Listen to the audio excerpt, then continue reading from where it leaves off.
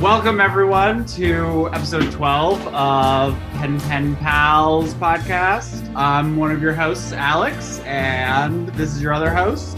I'm Ben, and we have a guest with us today. Jessica, Jess, what do you prefer to go by? Jess is good, yeah. Jess is an old friend. She's kind of a JRPG fanatic. She's got a lot of experience with anime and a lot of Japanese culture. Currently, she's a PhD student in theoretical computer science, which sounds very cool. And I know that she does mutual aid around her area. Yeah, so there's this really really group in San Diego called We All We Got San Diego, and they're all about just people in the community, helping out people in the community. So the principle is sort of you need my help today, I need your help tomorrow, right? And so we got to take care of each other. Specifically, through the pandemic, they're doing grocery buying and pharmacy purchase and delivery for people who, for whatever reason, need to maybe isolate more or are in a position to do it themselves, and also trying to help out however they can. And sorry if I cut you off there too. I mean, as you probably know, the Zoom calls have weird lag, so. Yeah, it is unfortunate. And I'll cut us out later. You're the star of this episode. Oh God, I thought Pen was the star. This is too much pressure. So we wanted to ask you before we watch the episode, what's your experience with Neon Genesis? Did you watch it before? Is it important to you? Oh wow. Okay, so I loved Neon Genesis when I was in, I want to say, middle school, I think. And my interest in it, I think, is very different than it is now, as I've started rewatching the show to prep for this podcast. Where I just sort of I watched a few episodes. I was like, Rei is super dope, and I want to be her. Yeah. I was just very focused on the interpersonal, I think, aspects of the show, and just sort of ignored the setting and the history of Tokyo 3 and all of that stuff. And so I'm sort of rewatching it for the first time and being why did I not care about any of this? What is going on in this world? So I'm kind of excited to actually rewatch the entire series now that my interests have maybe evolved a bit. I was going to say, do you remember what it was about Rei that captured you as a teenage girl? So I think I don't know, for a lot of anime series, there's always sort of this one stoic, very self-contained, reserved badass character. Mm-hmm. And I think that's just so not me as a person. I have difficulty not saying anything that I think, that I'm just oh wow, that's so cool, that that's a thing, that's a way you can be. And I think that's sort of why I latched onto her. So you're kind of an Atsuka who wants to be a Rei? Yeah, I think that's accurate. That was really cool to hear. It draws a lot of parallels to our own experience with the show, going back through it, looking at it with a critical eye. And I've been very focused on Rei, Asuka, and of course Pen.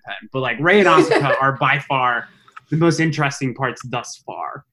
And I used to think of them as, opposite personalities, but that's not really, I don't know that that's really useful anymore. They're very loving portrayals. They get over-sexualized things, but their actual actions are really, really fascinating.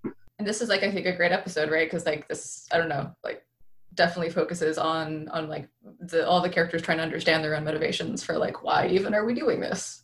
So for the PP Pals Peapod update, my mother actually went into the garden yesterday and harvested all of the beets. And there's a lot of greens to eat, which actually I found I like beet greens, but there were 3 fully formed beets out of an entire row of beets. So the soil is not deep enough for these plants to grow. You made it sound kind of like she went rogue and did this without your permission. Yeah, we should read it that way. That's far more interesting. So I feel like we haven't gotten any actual Peapod updates the last couple of times. Is P season over? Or are we like on to the other plants? Oh, they're dead. They're gone. So unless you want to rename the segment. Do you have plans to replant some more pea pods? Yeah, I could on the other end of, I guess that would be coming up. But right now, it's just too hot. It'll kill them. Okay. So there's kind of like a temperature window in early summer and late summer. Yeah, which I never knew about that until this year. So learning things left and right. Yeah, how is Virginia? It's okay. Northern Virginia, COVID-wise, we're actually doing pretty well, all things considered. Weather-wise, it is, it's a swamp. It is so humid. During the days, it's gotten really hot and the humidity's gone down, but it's just that, like, seesaw. So at night, you're like, oh, it's nice and 70, but we have 90% humidity. Gross. Yeah. How is California? Is it San Diego? I feel like a jerk saying this, but it's perfect all the time. Like, it's just always gorgeous. If it's hot, still it's a dry heat. It's sunny. We will all move out there eventually. It's okay. That's okay. We're gonna fall into the ocean in a few years, so Well, fingers crossed. Yeah, or just like burn into smithereens, like one way or the other. Yeah. And Ben, how is the PP Pals podcast other pods update? Yeah, so this has been an eventful week. I talked to, so I forget what my update was last week, but basically the city people are trying to claim that this like pre-trial gag order should extend, even though like the person's already been convicted of the crimes and there is no jury to bias. And I'm not sure exactly what their game is, but talked to the judge briefly and he confirmed that this was the case. And then talked to his defense lawyer who said he was the one that argued for keeping it, but didn't really, like, basically it sounded like he's just like, well, this is what my client wants. So like, I have to make that argument, even though it doesn't make any sense. Like, that's my duty as his lawyer to represent his best interests. And then he like, I don't know, like hoodwinked the judge into like believing his bullshit. I'm not sure. Is this your first time talking to a judge about a podcast? First time talking to a judge ever, I think. Pretty awesome. Yeah, I wish I had recorded it. I went to a doctor's appointment and I was like literally in the waiting, like they bring you back into the little room, but then you always have to like wait a second time for the doctor to actually show up. So that was like right when he decided to like return my phone call. And so I was just like, I'm like at the doctor's office. I might have to run really quick. And then like the doctor walked in. It's frustrating. It's very awkward. Well, cool. That sounds frustrating, but I'm glad there's, I guess, progress. Even if it's backwards, that sucks. Yeah. Last time on What Gendo Does in the Shadows, Nerve employees showed solidarity by picking up their laundry together, while Lieutenant Commander Kozo showed distance and discomfort. Shady Gendo upped the ante by telling Shinji that his education and future are not important before their phone call was cut short by a spooky and seemingly unbelievable power outage at Nerve. The faithful women, NBs, and men of Nerve sprang into action, diverting emergency power away from life support, manually prepping Avas, and commandeering campaign vehicles. The pilots made their way into the shadowy bowels of Central Dogma by climbing through pitch-black air vents and sharing some feelings. A somber, gentle, and observant Angel moved into town only to find the city on lockdown. The Angel made its way to a geofront access tunnel and cried tears of happiness and acid to find someone to observe, namely a trio of highly efficient killing machines. The Avas quickly dispatched the Silent Strider without pity or remorse, leaving this humble host with one thought: I wonder what the next Angel will be. I certainly hope it does not have another eye motif or drop more dangerous materials on Nerve HQ. Episode 12, The Miracle's Worth, with Gendo and Fuyutsuki in Antarctica. A newly promoted Misato is in charge when a new angel appears above the earth, aiming to bomb Tokyo 3.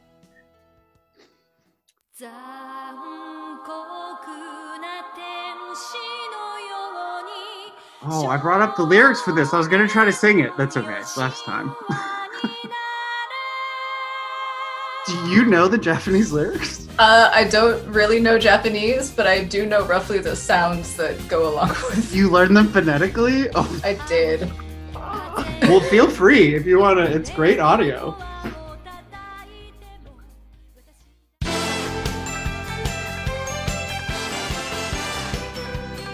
Right. So we start with a flashback of the second impact. It's the most we've actually gotten to see it. We see like the wings of light, and we see that Misato was present there along with her father. And to, I guess, keep her alive, he puts her in this like survival capsule, which I guess there's only one of them, so it ensures his death and hopefully keeps her alive, which thankfully it does. She gets this, we didn't really see that, how she got this big scar, but it seemed like she was bleeding in the flashback, so maybe something happened before she got in the survival capsule. And she still has this necklace, which I'd never really thought about before. It's a cross, right? And I hadn't thought about her as a person of faith, but in this episode, she does talk about later, she believes in miracles, but she believes that they only happen if you make them happen, right? It's not an outside influence, it's an opportunity to do something miraculous. It's a pretty interesting take on it. I was going to say, so we see some sort of like big explosion, and then we see kind of these huge wings from outer space, and then kind of like the tips of those wings from Misato's perspective. So is that an angel? Do we have a sense of what that is at this point? I don't think yet. It sounded like it. I don't know. I feel like it's something being birthed. And so I haven't watched like everything up till episode 12. Do we know at this point exactly like how Second Impact, or like you said, this is like the most we've seen of like what happened during Second Impact so far, right? Yeah, we know now that it happened because of an experiment, not NERV, but people in NERV, Gendo and I guess Misato's father, some other people were present there. Some experiment they did at the South Pole with, they called it finding an angel, but I think we know now that they found Adam, which they describe as an angel. And we know, I guess, the official story that they tell about it is a lie, and that they were studying something, and then quote unquote like a mysterious explosion happened, and then like Antarctica was vaporized and chaos ensued. Yeah, so I have like a bunch of questions. I kind of wish this episode was like an hour long, because there's like a whole lot going on in this like little like Antarctica cutscene where I'm like, how, like why was Misato actually there? Like my understanding is when people go on research expeditions, they typically don't take their families with them, but yeah. And I was like, who found her, right? Like as far as we can tell, like it seems like the building that she was, right, like the building in which she was like put into this capsule was like shortly after demolished, and she was just like awash in a sea, in the Antarctic Sea. So I'm like, who found her? Like how long did it take for her to like recover from this? Why doesn't she freeze to death? I want answers to all these questions. Yeah. What is she eating in there? Is there food?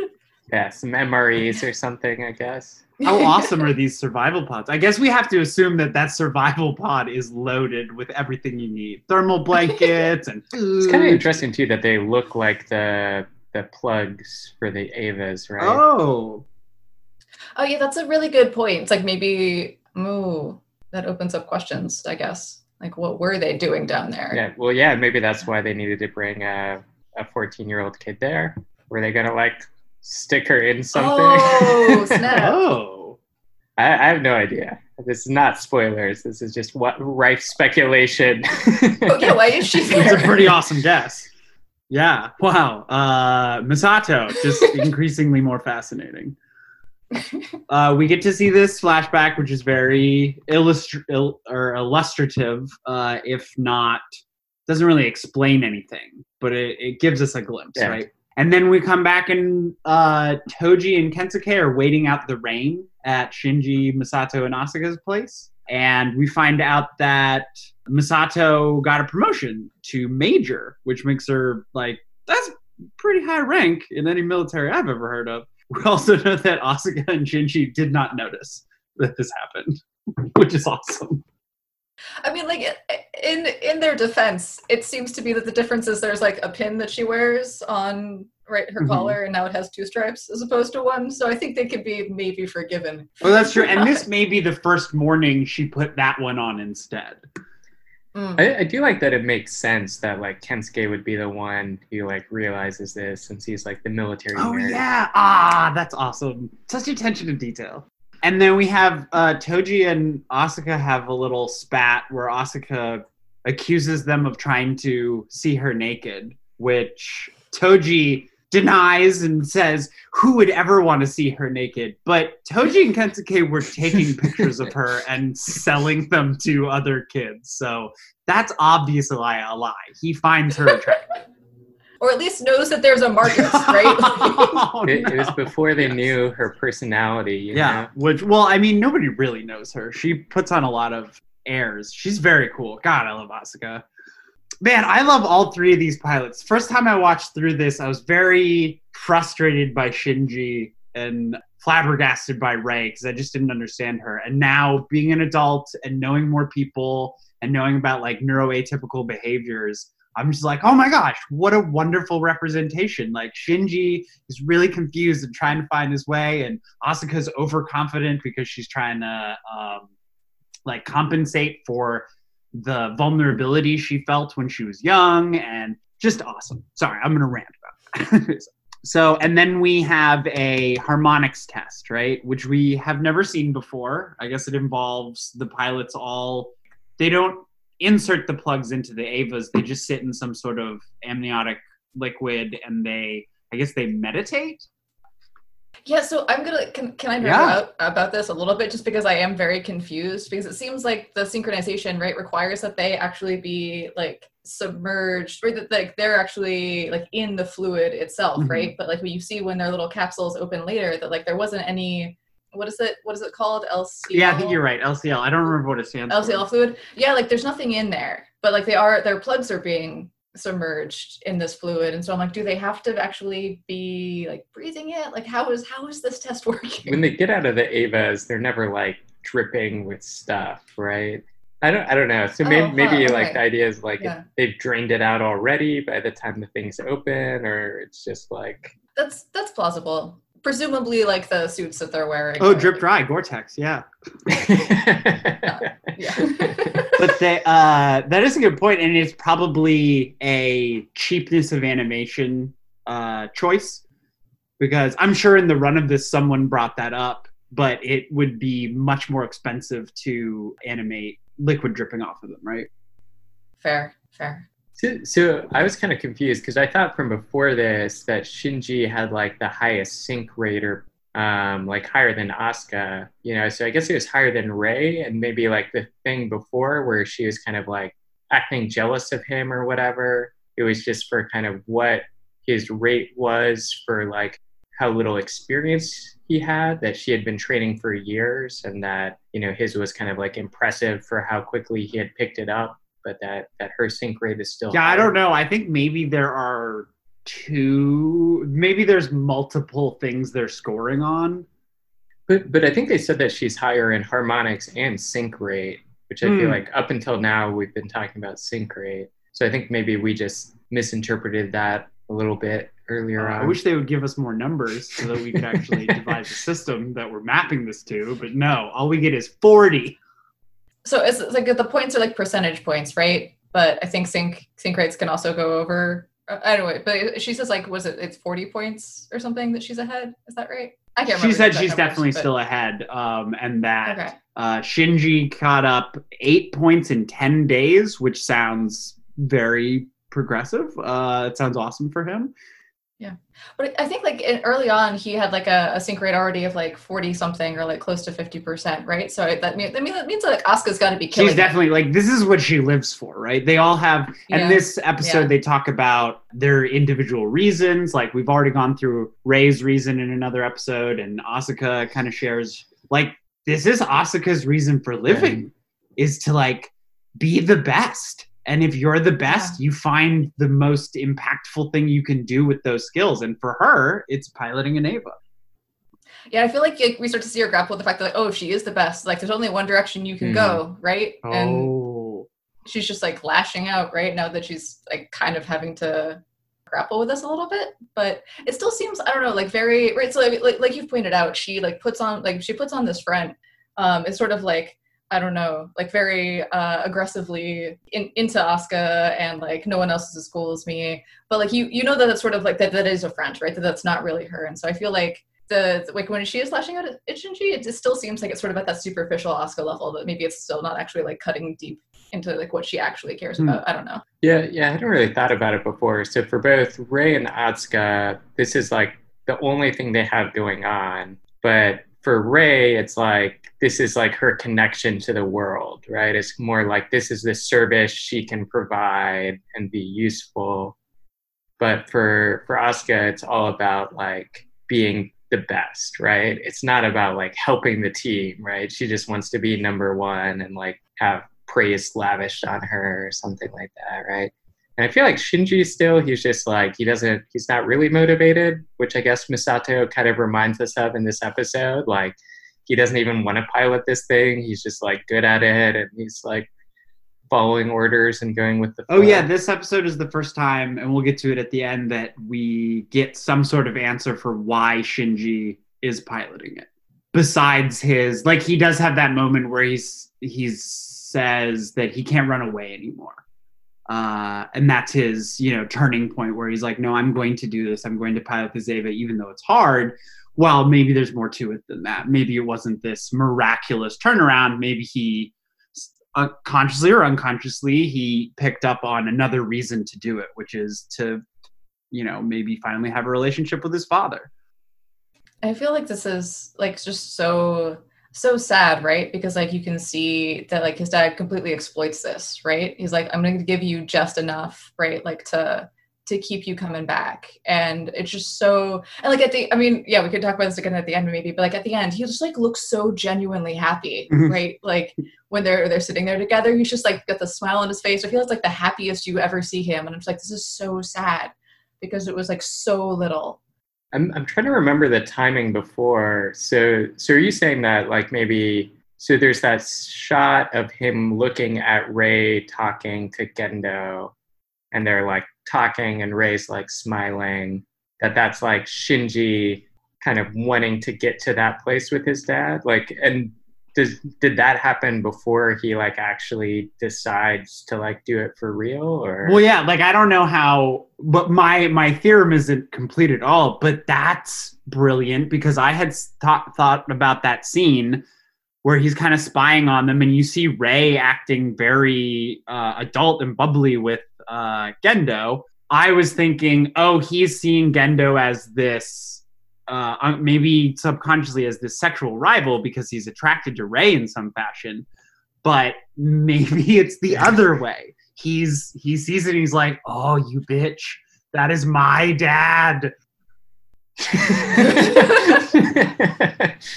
Yeah, or that like somehow this is like, by being the pilot, this is my path to getting to that place with my father. This is like a thing that like a way we can bond or something like that. Yeah, an activity that the kid should never have to find. I feel like the parent should, put some effort towards that. So anyway, so like he gets complimented by Ritsuko. As we were saying, Asuka doesn't take that very well. She decides to go home on her own, even though she's going back to the same apartment.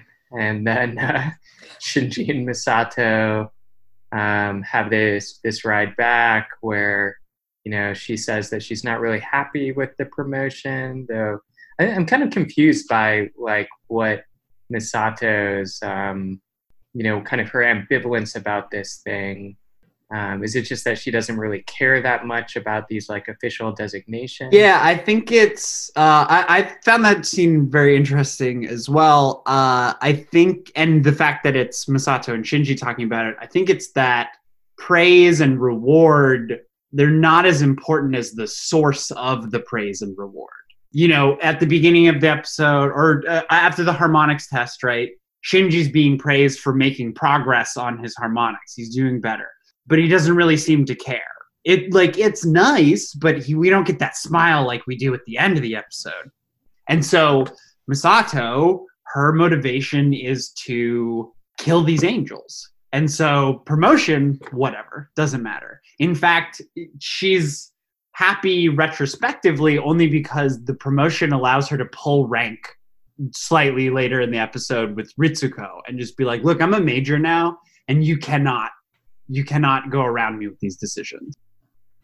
Yeah, I was also, I feel like this conversation at the car is also just sort of like a great example of how just like continually confused and like wrapped up in Shinji's world Shinji is, because the conversation starts by being like about Misato and her promotion, right? And she says one thing, and then Shinji immediately makes it about Shinji. It just like stays there for like pretty much the rest of the conversation, and like it's.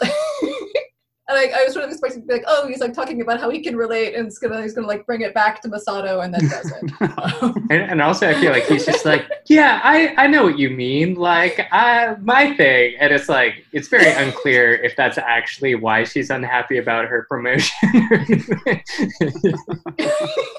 But I mean, like, I think, you know, some of that is Shinji, and maybe some of that is just all 14-year-olds, maybe, or I don't know, or, you know, just like at that age. Yeah, I mean, I think it's also very understandable just because he's like, I mean, he's right, like in school and trying to like process just immense amounts of trauma. So it's definitely like forgivable, but I just think that's like a really great like demonstration of, I don't know, like, yeah, where these characters are mentally. Oh yeah, definitely. And yeah, teenagers, especially young teenagers like that, they are like that. I mean, at least when I was that age, I assumed that the adults around me had their shit together, and that it was my time to start getting my shit together and asking these questions. But like, that's not how people work. There's no like, you know, cutoff point for when you're an adult and when you don't need to talk about your issues anymore. Yeah, that's a great point. I sort of like forget that there is sort of like this like caretaker child dynamic. So Shinji's like, why is Asuka getting mad at me? And then I feel like Misato's answer is just like her opinion of Shinji, which is like, yeah, no, I noticed that too. Where it's like, I don't think that's what's going on with Asuka actually, Misato. I think that's maybe. She's like, so she says that Asuka's angry because like you care too much what other people think about you.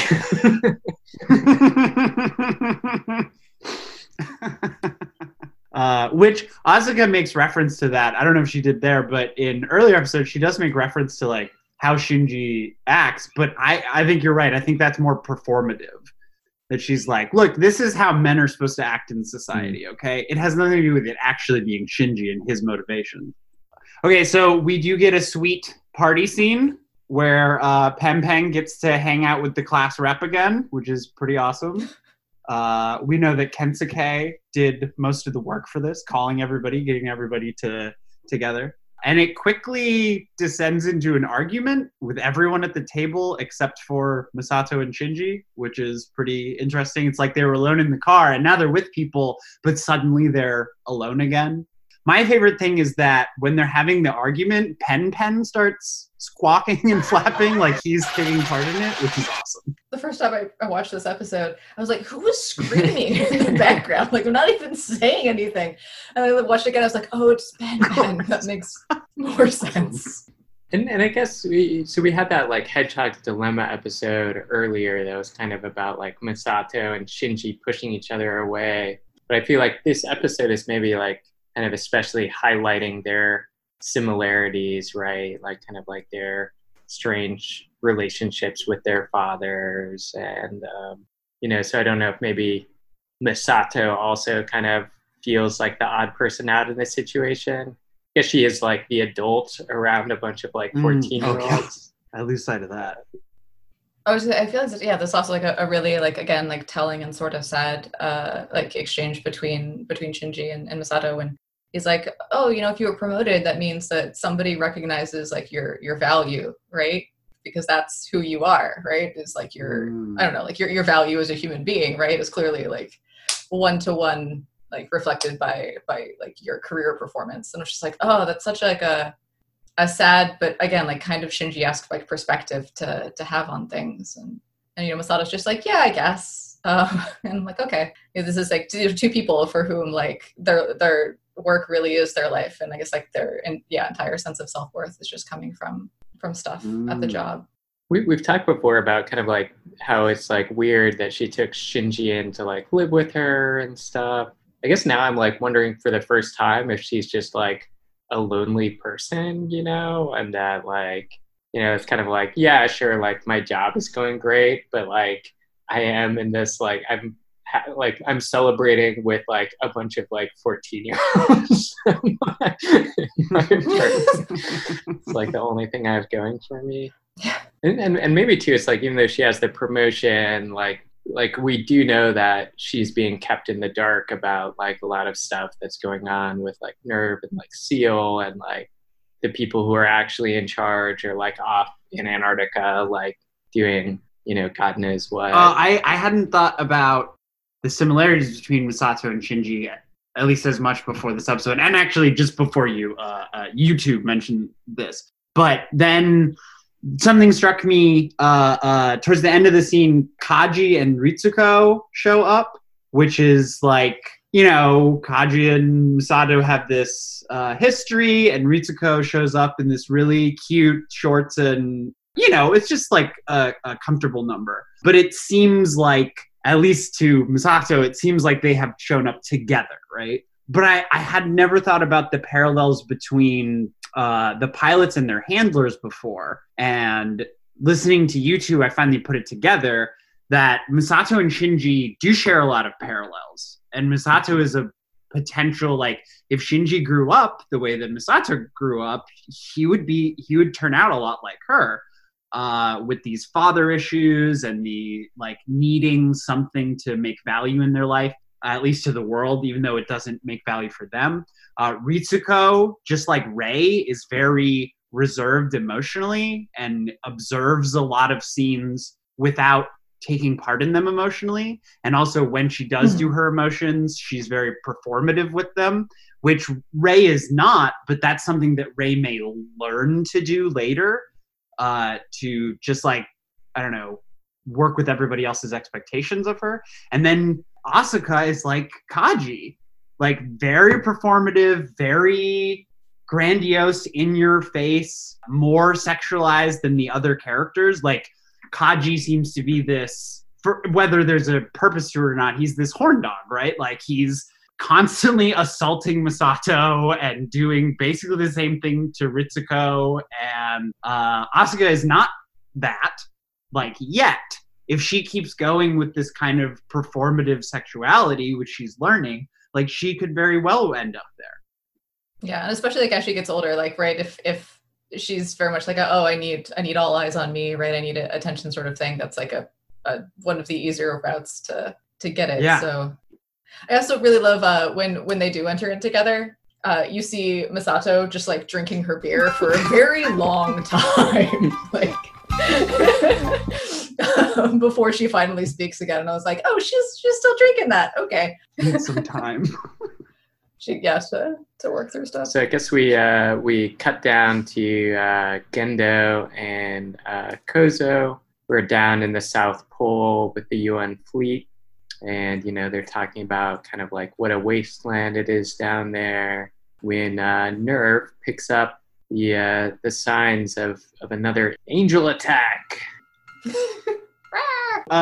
We do get a difference between Gendo and Kozo there, which I didn't pick up until this watching.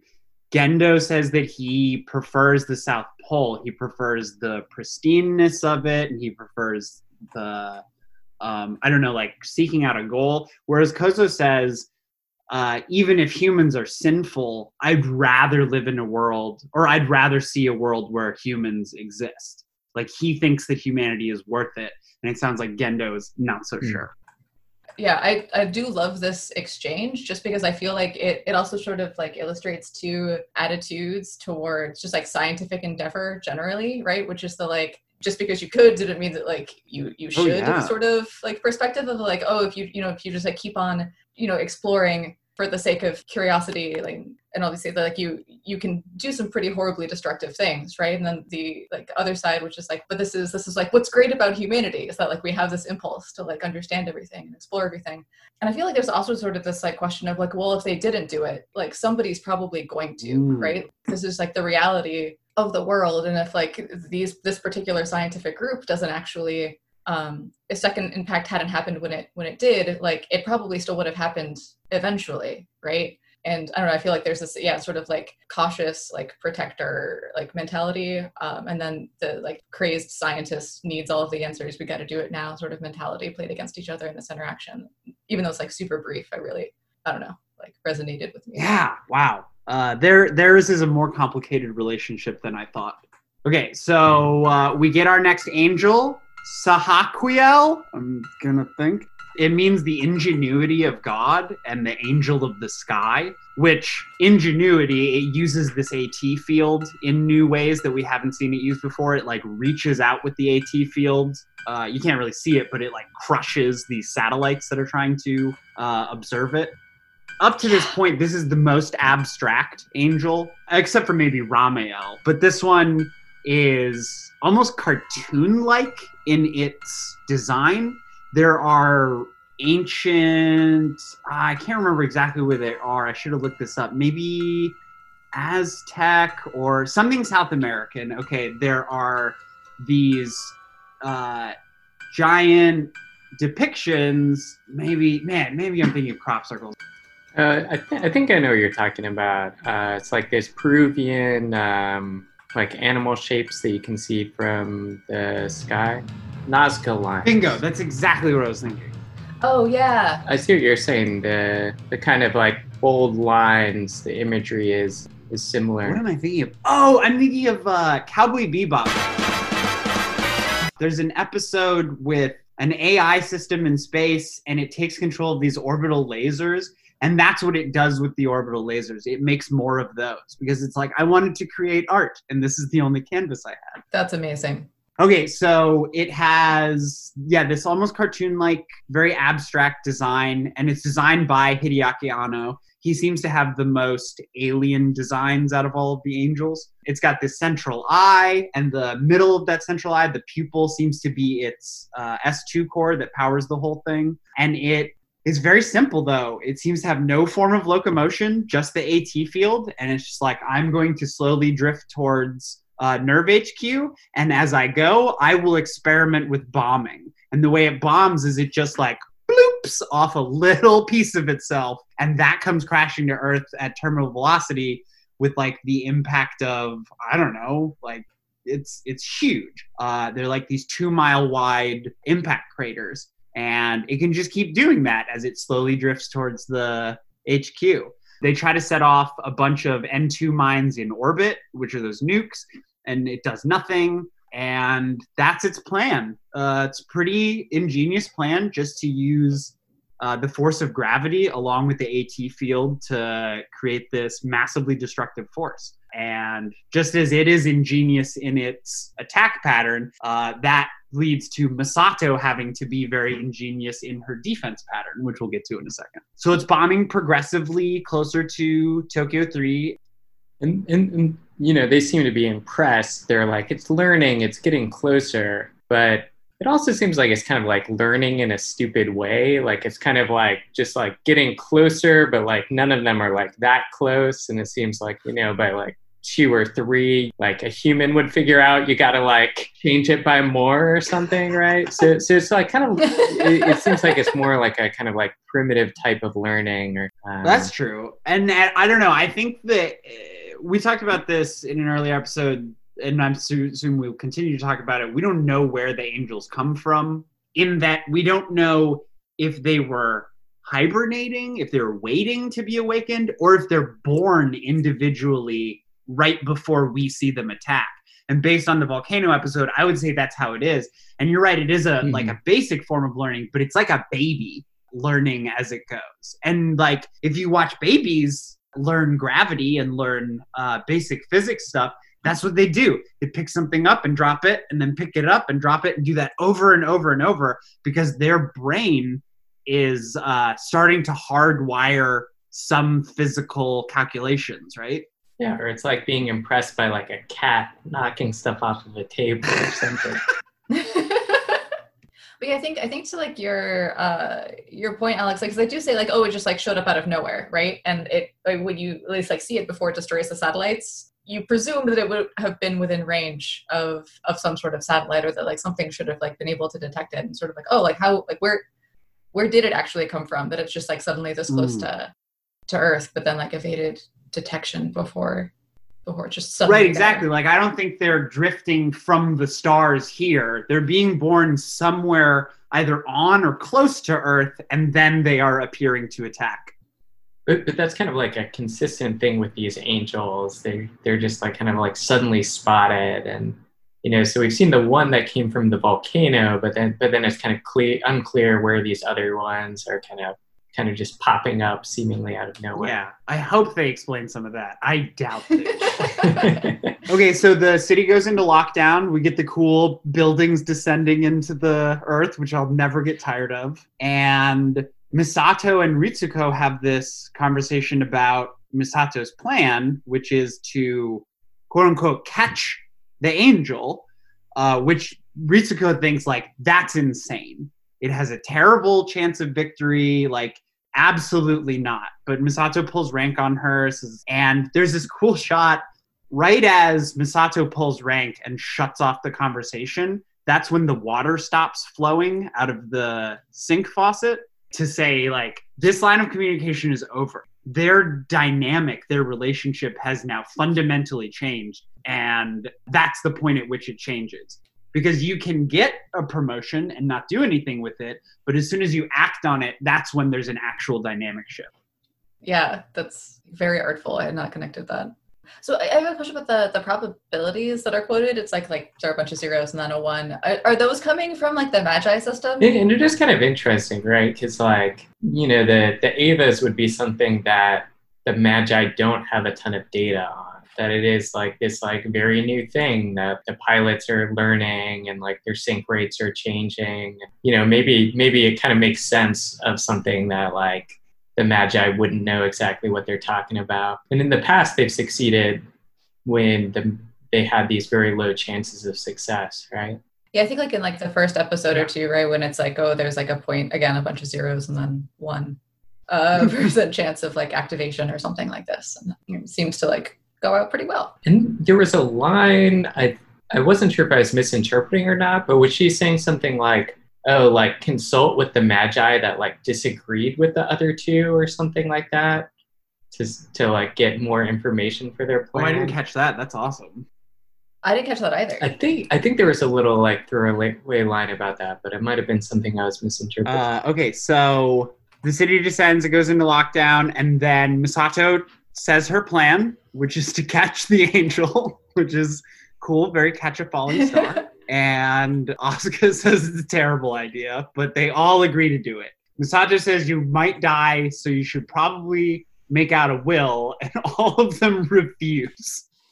Well, she's like, according to the regulations, this is what you're supposed to do. That is a really cool shot. And at first I thought that they were in some sort of like hollow room that had like a map projected on the floor. But then I think that it's just like glass. Like they're kind of at the like reverse roof of like a skyscraper. And they're like looking down on that, the stuff that's like on the bottom of that world. I thought that was super cool. Yeah, it's so awesome. I didn't put that together. And I was like, well, I haven't seen any structures that would actually look like that.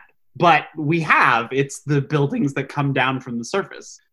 Yeah, so this is another part where I'm like, I wish that there was more time that you could spend on the episode on just the evacuation process. Because there are like a couple of weird things with like, oh, like priorities to ward 3 and 4 or something like that. And I'm like, why are they prioritized? Like, what are the social dynamics of this world that like, is there like a hierarchy of like, okay, we got to make sure that like ward 1 gets out. Like that's just gotta happen. I'd love to know more about the city.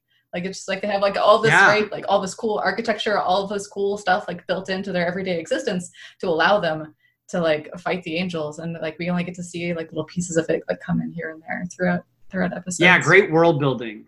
Slow and like giving people little hints so that anybody who's just watching it, a kid or whoever who's just watching it for the big monster fights doesn't have to pay that much attention. But anyone, like us, is like, oh, I want to know more. So in that combo, Asuka and Shinji kind of both put on this like happy face when they're talking to Misato.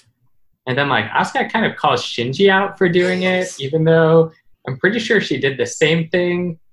But then actually maybe she just is really into like steak. I don't know. It's like she's just like so into any kind of like reward or compliment. No, you're right. Because she says, can you believe her generation? They still think like going out for a steak is a big event because they're so underprivileged because they grew up in the shadow of the Second Impact. Yeah, she's like, that's what gives them such like a poor person image. And I was like, that's way to be classist, Asuka. Oh. Asuka is not my favorite anymore. Yeah, and she's like, they can't help it. Yeah. So Rei says she's not going to come with them to whatever restaurant they choose because she doesn't like to eat meat. And I'm like, oh, Rei's a vegetarian. That's awesome. So there's this cool shot of them being in the elevator, and then at the end of it, you kind of suddenly like see the Evas in the background, and just to me anyway, that's just like a very cool moment. I'm not sure what it is that like makes that feel so effective to me, but maybe you just see kind of like the scale of it, or it's just like just not there and then it is there, and it's kind of like, all right, this is real, this is happening. And the color choices is very cool just to have them next to each other, because we get the white, blue, red of Rei, Shinji, Asuka's plug suits, and then we get the red, blue, purple from the Evas, which is it's just cool to see them all together. Yeah, I remember like the art of like that elevator scene jumping out to me too, where they just like have like the the clear sort of like delineation between the three pilots the entire time, and then just sort of like feeds into like these three Evas, and you're like, well, I'm not even sure if they were like trying to drive home anything particularly thematic there, but just in terms of like the aesthetics was really striking. Maybe it's just Stockholm syndrome because they've showed us so many elevator scenes. We're finally like, well, I'm gonna keep getting them, and I might as well enjoy them. But it was really well illustrated. And that is interesting. It chooses that as the moment to flash back to then this conversation with Misato and Shinji. So this is kind of like their third one-on-one conversation this episode. And it's like her answering the question that Shinji asked her at the party that she kind of deflected. She says she isn't motivated to get these promotions. And then she tells her real motivation. To me, it's like it's kind of like conflicted, or I'm not sure exactly what she's saying. So she talks about her father saving her, not sure whether she like loved him or hated him.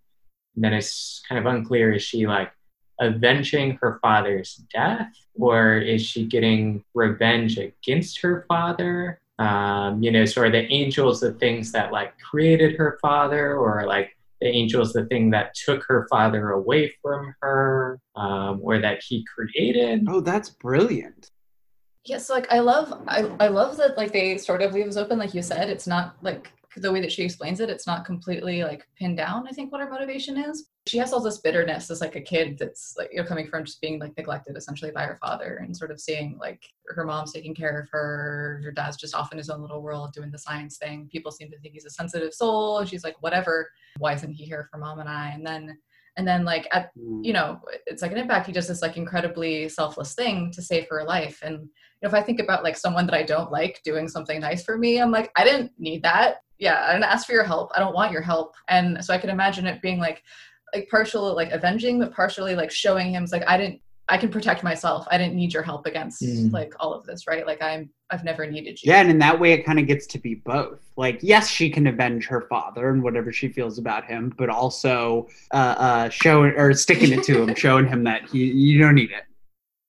I can also imagine it partially being that she just doesn't want reminders of it anymore, right? So she's like talking about wanting to sort of like move past this. But like if like where you live is being terrorized by giant alien creatures, kind of hard to just like move on from that, because you're just constantly reliving this horrible thing that happened to you, and your family.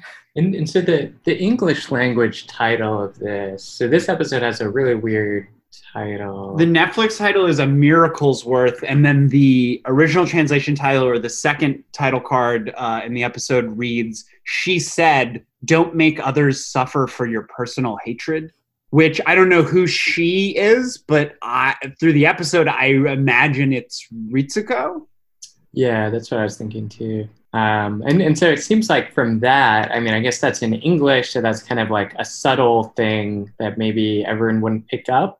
But I almost felt like it was foreshadowing Misato was like making a mistake. Like she was taking on this risk that was too big because, you know, she's like more motivated by hatred of her father. Yeah, they could just evacuate the city. They could just be like, whatever, this thing will drop on Nerve HQ and we'll set up somewhere else. But instead, she's like, no, we're going to kill it.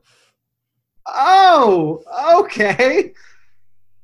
So they put the plan into effect. They launch all three Avas in like a triangle because they don't know exactly where it will fall. And then the Avas start running and just trying to keep position with it wherever it is going to fall. And it just so happens that Shinji's the one closest. And there is that awesome shot, which we've never seen them purposely manipulate or consciously manipulate the AT field of the Ava. But right before he goes to catch it, he yells, AT field to maximum. And you see it just blow these houses away from its feet. And you're like, oh, hopefully people weren't in those things. But that's cool that you can do that.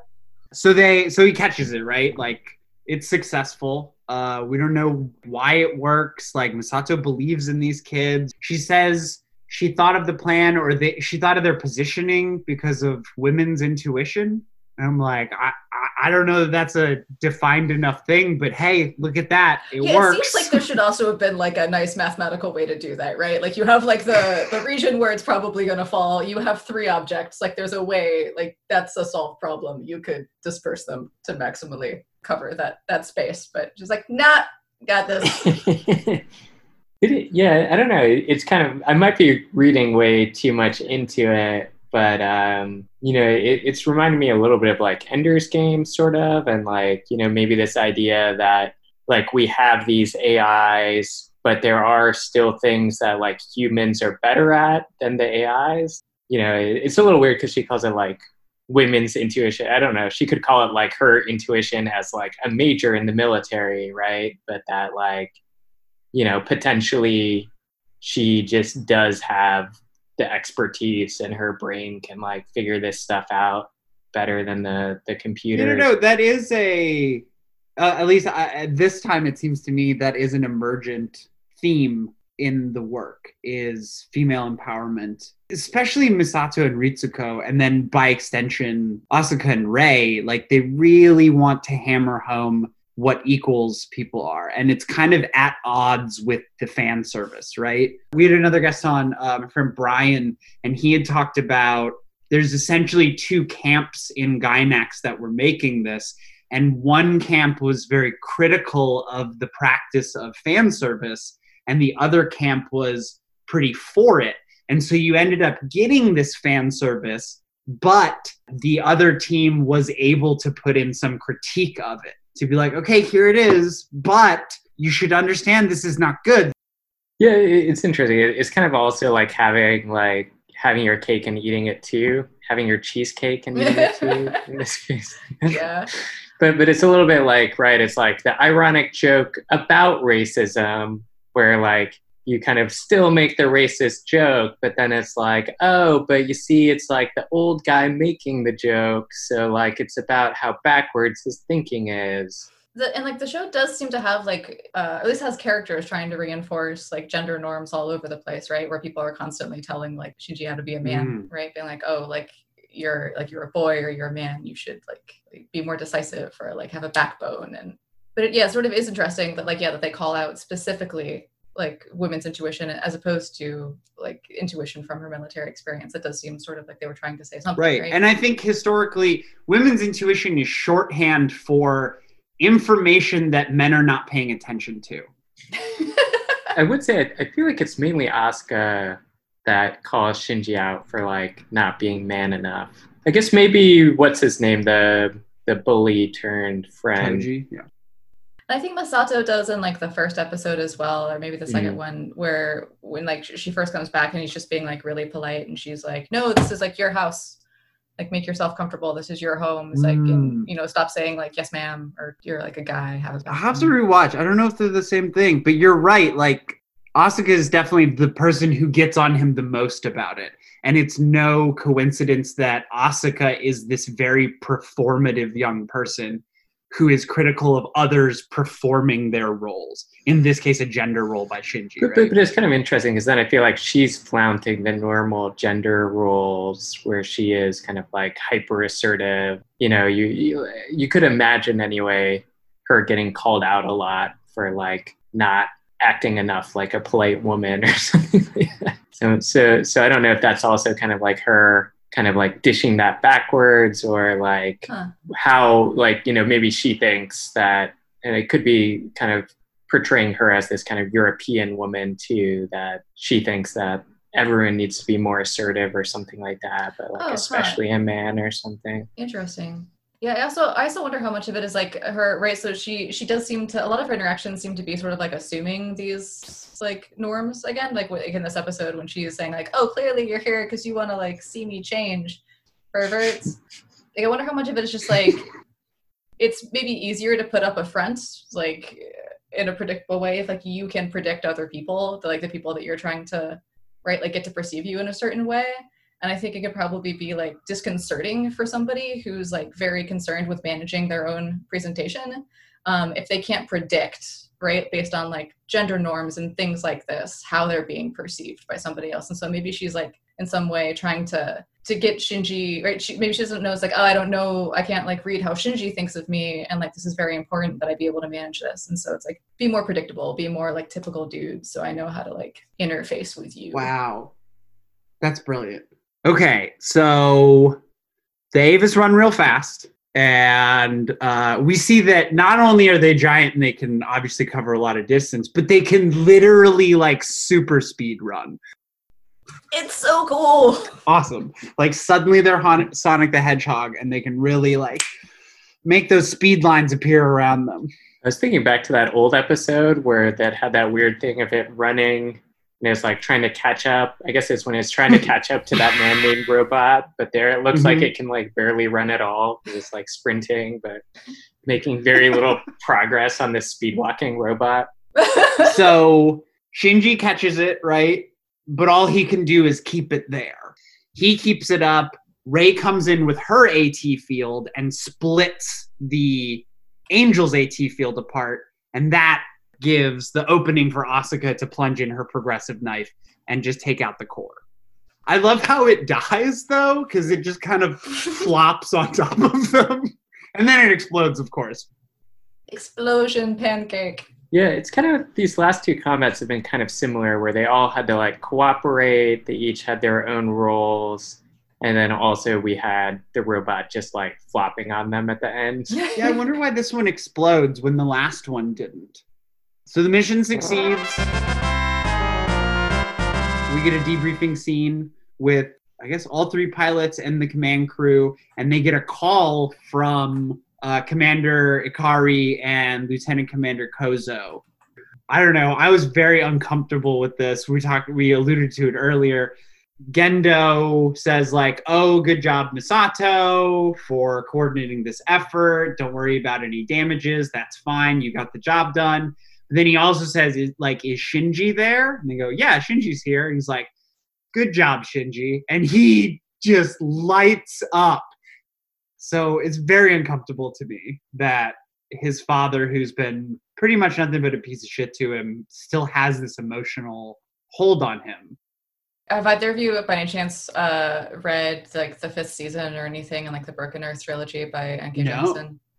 Okay, I was just gonna draw an analog there, where like there's this like incredibly powerful sort of like subset of humans that are violently oppressed by the rest of society, and part of how I think like they're able to actually keep this population oppressed is by like one, completely isolating them and then giving them just enough praise or like the opportunity that maybe in the future things will be better for them, that like they're like just hanging on, like in the hopes of receiving scraps from these other people. And this sort of one character says like, oh, this person's like violently abusing me, but they're also like the only thing I have to love, and like the only thing I have to like be loved by in this world. And sort of just like this, reminded me of that.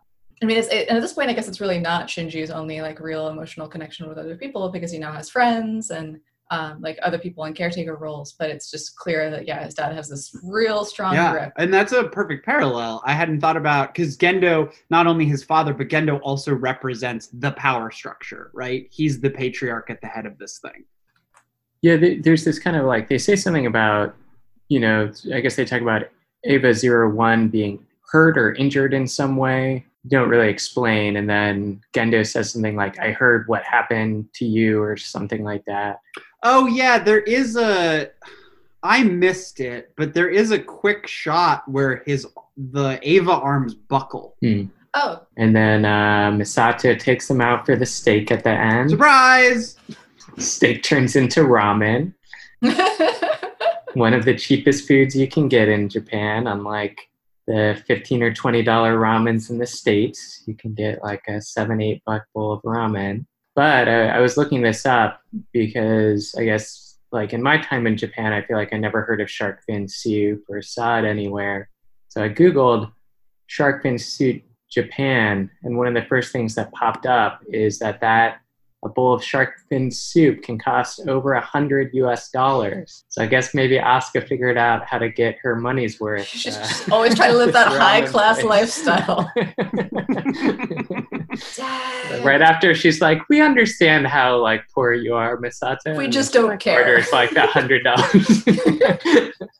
What did Shinji get? Right. So I know that Rei gets like garlic hold the pork or something like this. Do we hear Shinji's order? This is important. I don't think so. Okay. Rei gets what she wants, and Asuka got something performative, something expensive. We don't know if it's any good, but we get to see Rei really thoroughly enjoying her food. I mean, Asuka, I guess it's a mixed bag. I didn't think about I'm glad you brought up the expense of the shark fin ramen, but what a wonderful thing for her to do. She was like, I know it was more important to her to get Rei out with them than to go to whatever restaurant she actually thought was worth going to. Yeah, I love this. I think it's in the, what is it, in the elevator where they're talking about this, where she's like, and you're coming this time, right? And I just think that's like, I don't know, I love that dynamic between friends, right? It was like the quiet one and the loud one. She's like, no, like you gotta come out of your bubble. And I guess Rei did literally tell her, I will only be friends with you if I am ordered to. I don't know, maybe Asuka is being like, I will order you to be my friend. Yes. And it's cool to see them developing some sort of relationship, some sort of rapport, right? Because I don't want the series to just be, this is Shinji and Asuka, this is Shinji and Rei, this is Shinji and Misato. We're like, okay, we get it. He's not the only person who can have relationships here. That sort of reminded me of like an earlier like scene in the elevator when he's like, oh, I already asked Rei, right, about her motivations for piloting, and she's like, oh, so buddy, and he's like, oh, it's not like that, and it just seems like really weird that he's like, no, I'm not friends with Rei. I don't have this like special privilege that we all understand is like completely out of reach for any normal human being. And I guess that's it. They have this really heartwarming slice of life scene where they're just all eating ramen, and then that's kind of the episode. And then we get this precursor to the next episode where something spooky gets into the nerve computers.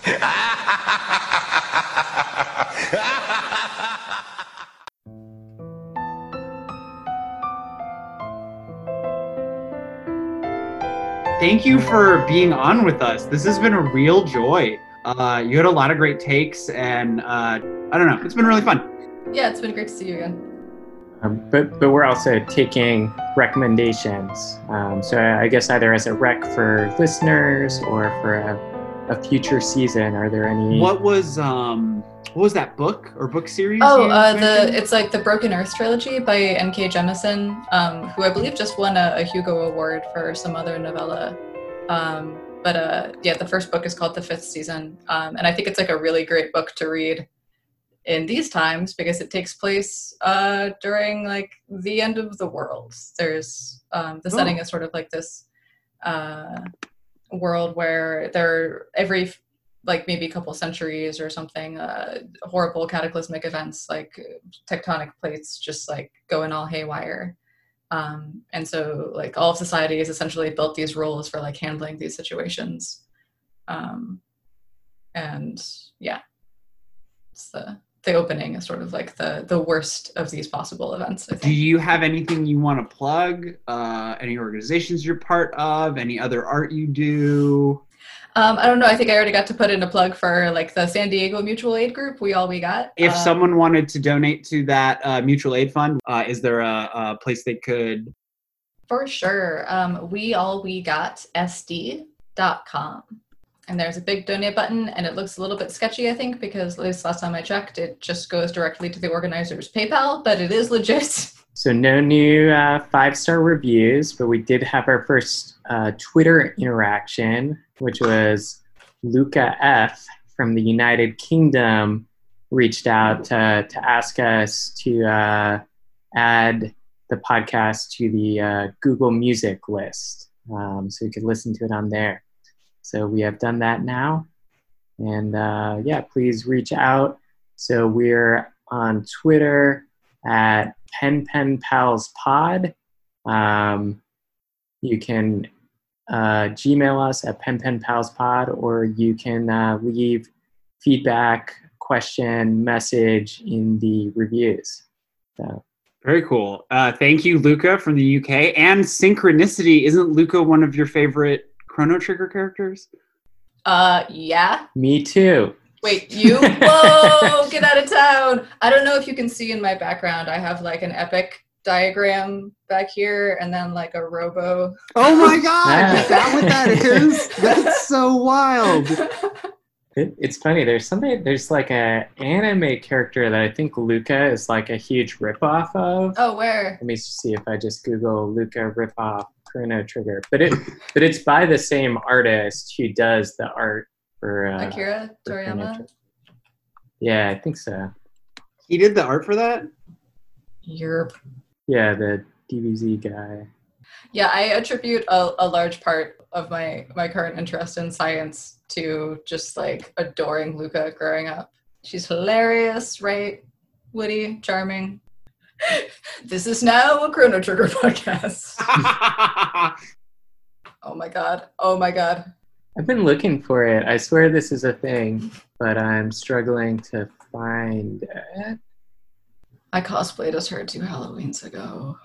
Well, the thing is, like, it was on campus, and right, like, I'm old for a grad student, so like nobody knew who she was except for one guy who was super pumped and was like, "Can I take your photo? Oh my God, you're Luca!" Okay, I found something. There's an anime called Dr. Slump, also by Akira Toriyama, and it looks like maybe the main character is Arale Norimaki. The pop art for Dr. Slump, it looks exactly like a kid Luca. You're right. Yeah. It's probably what I'm thinking of, but it's not as close as I remembered it being. Oh, well, just she the looks purple exactly like Luca. The whole getup. Oh, yeah, I guess it's like the glasses, purple hair. Oh my gosh, wait, hold on. This might be a weird thing. Sorry, go ahead, but here we go. We're going to bring it full circle. So not a ton of overlap between Luca and this character, but here, I'm going to put in the chat. This is a character from Dragon Ball Z at some point, or I don't know, some Dragon Ball. Oh no! This is a character, a rabbit type character who looks kind of like Luca, but is also named Sorel. I will say I have 2 L's, and this person has this rabbit person has 1 L. But oh my God! All right. So our sign off. Pen. Pals. Pod. All right. Thanks so much. Is that good? Do we need another take? I could do it. No, it's perfect.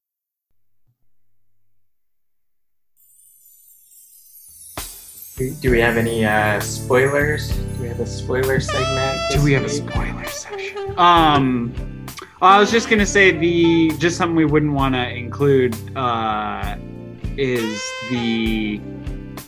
why Shinji gets to have this special relationship with Rei that nobody else seems to be able to cultivate, is because Rei, consciously or unconsciously, has this special connection with Shinji, right? Like, Rei is a clone of Shinji's mother, right? And so, like, not only does that complicate things when you find it out and then look at it in retrospect, but it also explains a lot of stuff, because it explains these bizarre interactions between the two of them.